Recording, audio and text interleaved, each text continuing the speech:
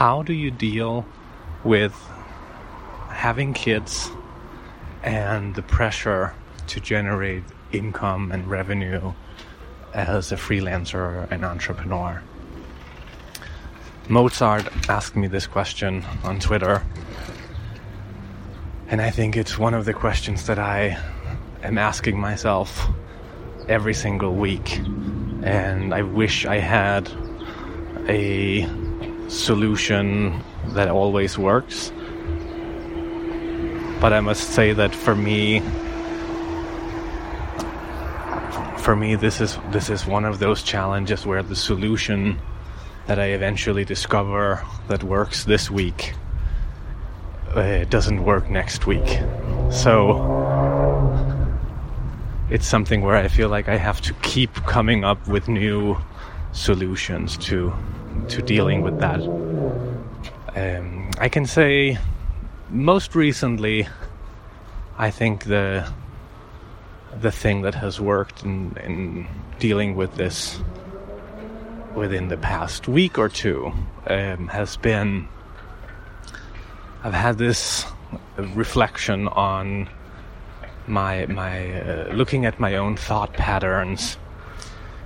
I realized that I was telling myself I need to make so and so much revenue every month, and it was based on some really good month that I had in the spring where there was just a lot of work that I did, and like everything was in that way moving fast. Money was flowing, and so I kind of set that as a new expectation, and even added maybe 20-25% on top of that. So it's like I take my best month in the spring and then add 25% on top of that, and now that's my expectation. And so what happened in the past months has been that I've fallen way short of that expectation. Maybe about half, sometimes even less than half of that expectation. So I've had this constant, ongoing negative feeling in myself and in my thoughts. You're not doing good enough. Every month is negative, net negative. You're it's just not good enough. And when is it even going to get better? And I think my realization last week or 2 weeks ago or so was that number, that expectation that I was setting for myself was actually not based on what we really need as a family. It was more just kind of grabbed out of thin air and inflated. And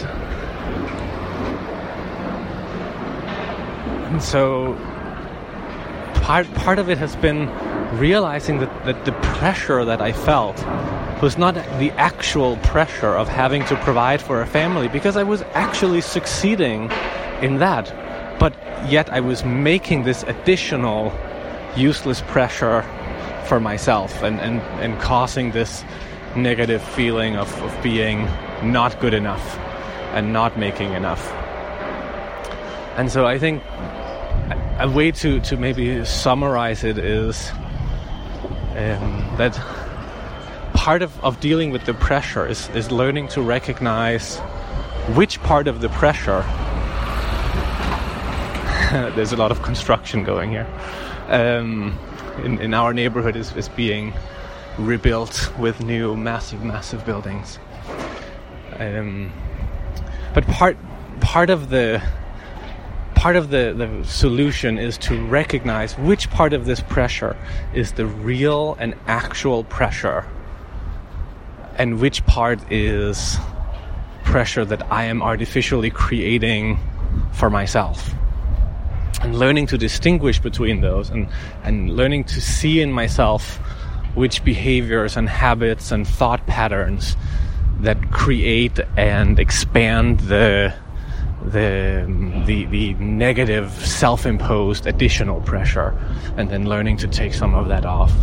That has been the helpful part in the past 2 weeks. That's all for today from a windy day with construction and helicopters everywhere. Thank you for listening and have a great day.